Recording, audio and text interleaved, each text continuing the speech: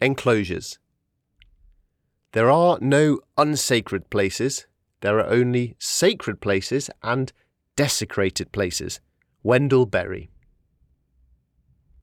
Rain was still falling hard a week later when I cycled past a garden with two life-size sculptures of giraffes towards a modern red-brick Catholic church.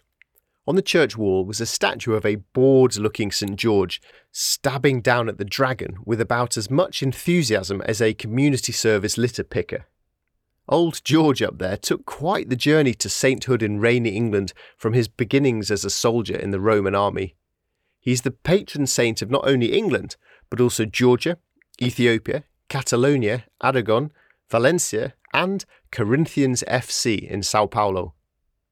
I turned right at the church into a maze of terraced streets. In one house, I saw a dozen trophies shining in an upstairs window. A child's bedroom, I guessed, proud of their efforts and achievement. An enormous railway embankment towered above the houses and overshadowed the streets. It led on to a viaduct whose 10 arches were visible from grid squares for miles around. I was understanding the lie of the land better now, getting a clearer idea of how all these places fitted together. Passing beneath the viaduct, I turned onto a footpath along the river. The stream was only small, but it was swift from weeks of rain and close to overflowing. Although the day was cold and wet, there was, I thought optimistically, a little more birdsong than last week. My bike clogged with mud as I slipped and slid along the riverbank. A cloud of winter gnats danced in the air like will-o'-the-wisps, making the most of their single week of life. The first shoots of early daffodils pushed through the wet earth, and wrens bustled around the base of hedges. With a population of 11 million pairs, they are our most common birds, discounting 145 million chickens, which sounds surprising because wrens lurk and skulk in dark crevices. Their Latin family name is Troglodytidae. Wrens are not particularly noticeable until you learn their song, but once you do, it's unmissable. I tuned into it once someone told me that they end each loud riff with a rat-a-tat-tat sound like machine gun fire. A quick wren digression. The Irish word for wren comes from drioelin, or trickster.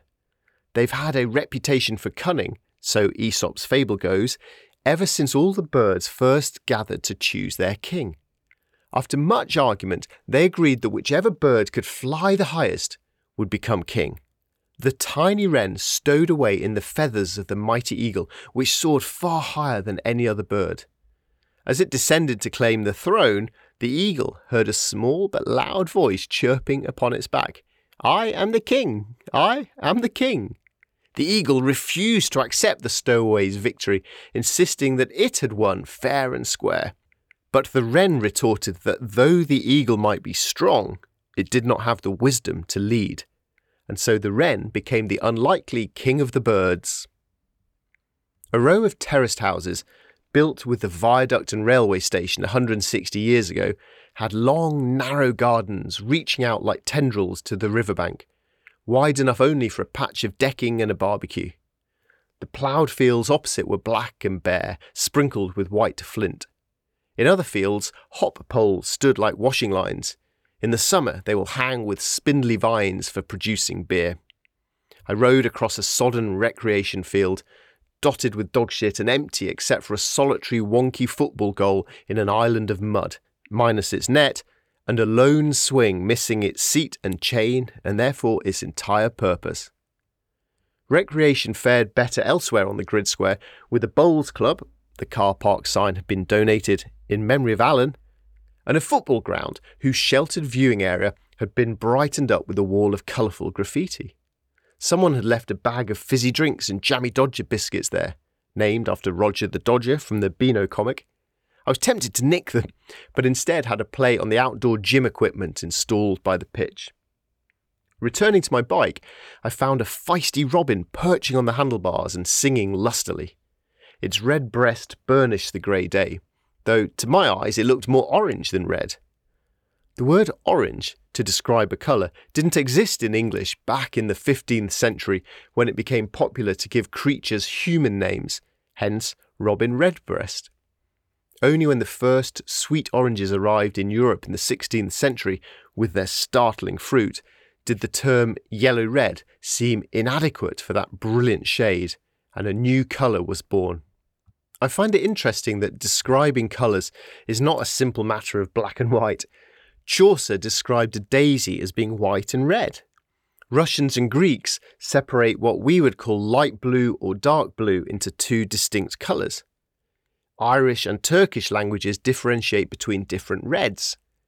Green is often considered a shade of blue in Japan, and the Piraha language in Brazil has just two colours, light and dark. I waited for the little red/orange-breasted bird to leave my bike, then schlepped onwards through the mud. The bubbling river had been the catalyst for a community settling here long ago. The stream powered small flour mills, generating enough customers to also keep a forge in business. A paper mill was built in the 19th century, whose brick chimney no longer billowed smoke, but still towered over the town. It must have looked so impressive when it went up. There was an astonishing energy in the country back then. Yet it also reminded me how quickly eras come and go in the grand scheme of things. Today's cutting-edge innovation is tomorrow's anachronism and next week's museum piece. The mill had now been converted into apartments for commuting millennials, with a strong whiff of weed drifting from a second-floor flat. This square promised a lake as well as the river, but high hedges, private property signs and a spiked fence foiled my attempts to get to the shore. I shook the railings in frustration. Most of the problems in my life, small though they are connected to not spending enough time in wild places. And I am one of the lucky ones. I'm writing a book about nature, and I earn my living from playing around outside. Not everyone gets to be so engaged with the world around us. There is a glaring problem when 90% of adults want their children to learn about wildlife, but half cannot recognise a sparrow, and only 1% of families can identify our most common trees. Most of us feel nature is important, yet we don't spend enough time in it, and being distanced from nature affects people's health and happiness. The lake had been made by flooding an old gravel quarry. It was secured as fiercely as a prison, but looked lovely through the chain-link fencing. A few fishermen sat around the shore, private members hunched beneath green umbrellas and surrounded by paraphernalia to outwit the lake's carp, perch, chub, tench, roach, bream, eels and dace. I met one of the fishermen by the exit as he was leaving with his wheelbarrow of equipment, locking the tall gate behind him. I asked him if the occasional loud bangs I heard were intended to scare herons away. "Cormorants," he answered. "Horrible things. They've moved in from the sea and taken over. We had 80 of them on the lake once. They'll go for anything, even fish too big for them to eat. They need to be culled." All of which made my head spin a little.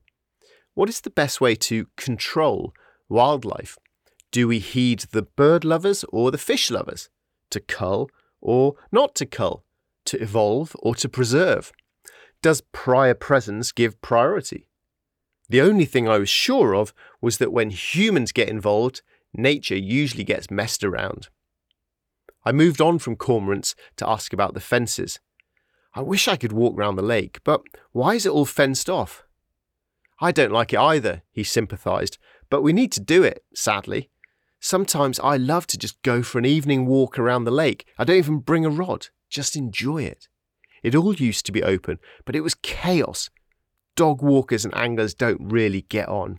Crap everywhere, dogs running around, noses in the bait boxes, jumping in the water, getting hooked in the mouth. Chaos. But it still worked, just about. It was all open until, less than 20 years ago." "Then what happened?" I prompted. "Well, I'm not racist, but..." My ears pricked up. What does fishing have to do with race? "But it was poaching that did it. When all the Polish people came here about 20 years ago. Nice people, don't get me wrong, but they eat carp. They even eat it for Christmas dinner. You see them all down in the town, catching fish under the road bridge, slipping them into their bags. Our lake was getting rinsed by poaching, so we had to put up all these fences. If you want the real problem, though, you've got to blame the Enclosures Acts, don't you? That's when all this began, hundreds of years ago. For centuries, English agriculture operated a system of common land. Some land was privately owned, but people still had access to it. The word commoner originates from someone who benefited from these commons. The idea of ownership equating to exclusion only came later. Although there were specific rights, everyone could use common land for grazing, foraging, gleaning, which means gathering leftover grain after the harvest, and sometimes fishing or hunting. Farming was based on large open fields where yeoman and tenant farmers cultivated strips of ground alongside each other. It was not an easy life, and rural poverty was severe, but it was relatively fair and sustainable. Then, between 1604 and 1914, Parliament passed more than 5,000 acts covering open fields and common land, affecting 20% of the area of England. The new laws allowed landowners to enclose their land and prevent commoners using it. The acts were motivated by landowners looking to maximise rental income. They altered our country's relationship between the people and the land forever. Farm workers suffered from these rents, and many were forced to leave the ancient commons to seek work in towns and cities. The other side of the argument was that consolidating holdings led to more economical farming systems. Landlords could introduce innovations which led to the agricultural revolution, increased productivity, and boosted profits. Property rights had been a Roman idea, resisted by both Greeks and Celts who couldn't see how nature could be owned by humans. Centuries after the Romans left Britain, however, the Enclosure Acts tilted the balance of power, ownership and access further away from the common man than ever before. Today, half of England is owned by less than 1% of the population. So I now found myself peering over a fence at a little lake I'd like to paddle in, but which was somehow owned and therefore off limits. I murmured an 18th century folk poem to myself, which protested against the enclosures that started all this. They hang the man and flog the woman who steals the goose from off the common, yet let the greater villain loose that steals the common from the goose.